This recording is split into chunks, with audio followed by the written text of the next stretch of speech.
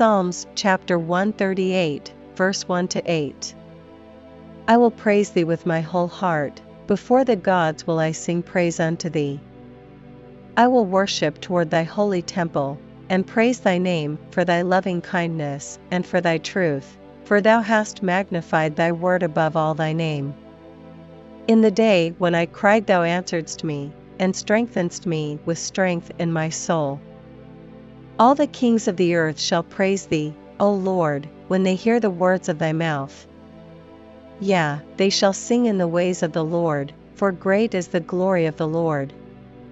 Though the Lord be high, yet hath he respect unto the lowly, but the proud he knoweth afar off. Though I walk in the midst of trouble, thou wilt revive me, thou shalt stretch forth thine hand against the wrath of mine enemies, and thy right hand shall save me. The Lord will perfect that which concerneth me, thy mercy, O Lord, endureth forever. Forsake not the works of thine own hands.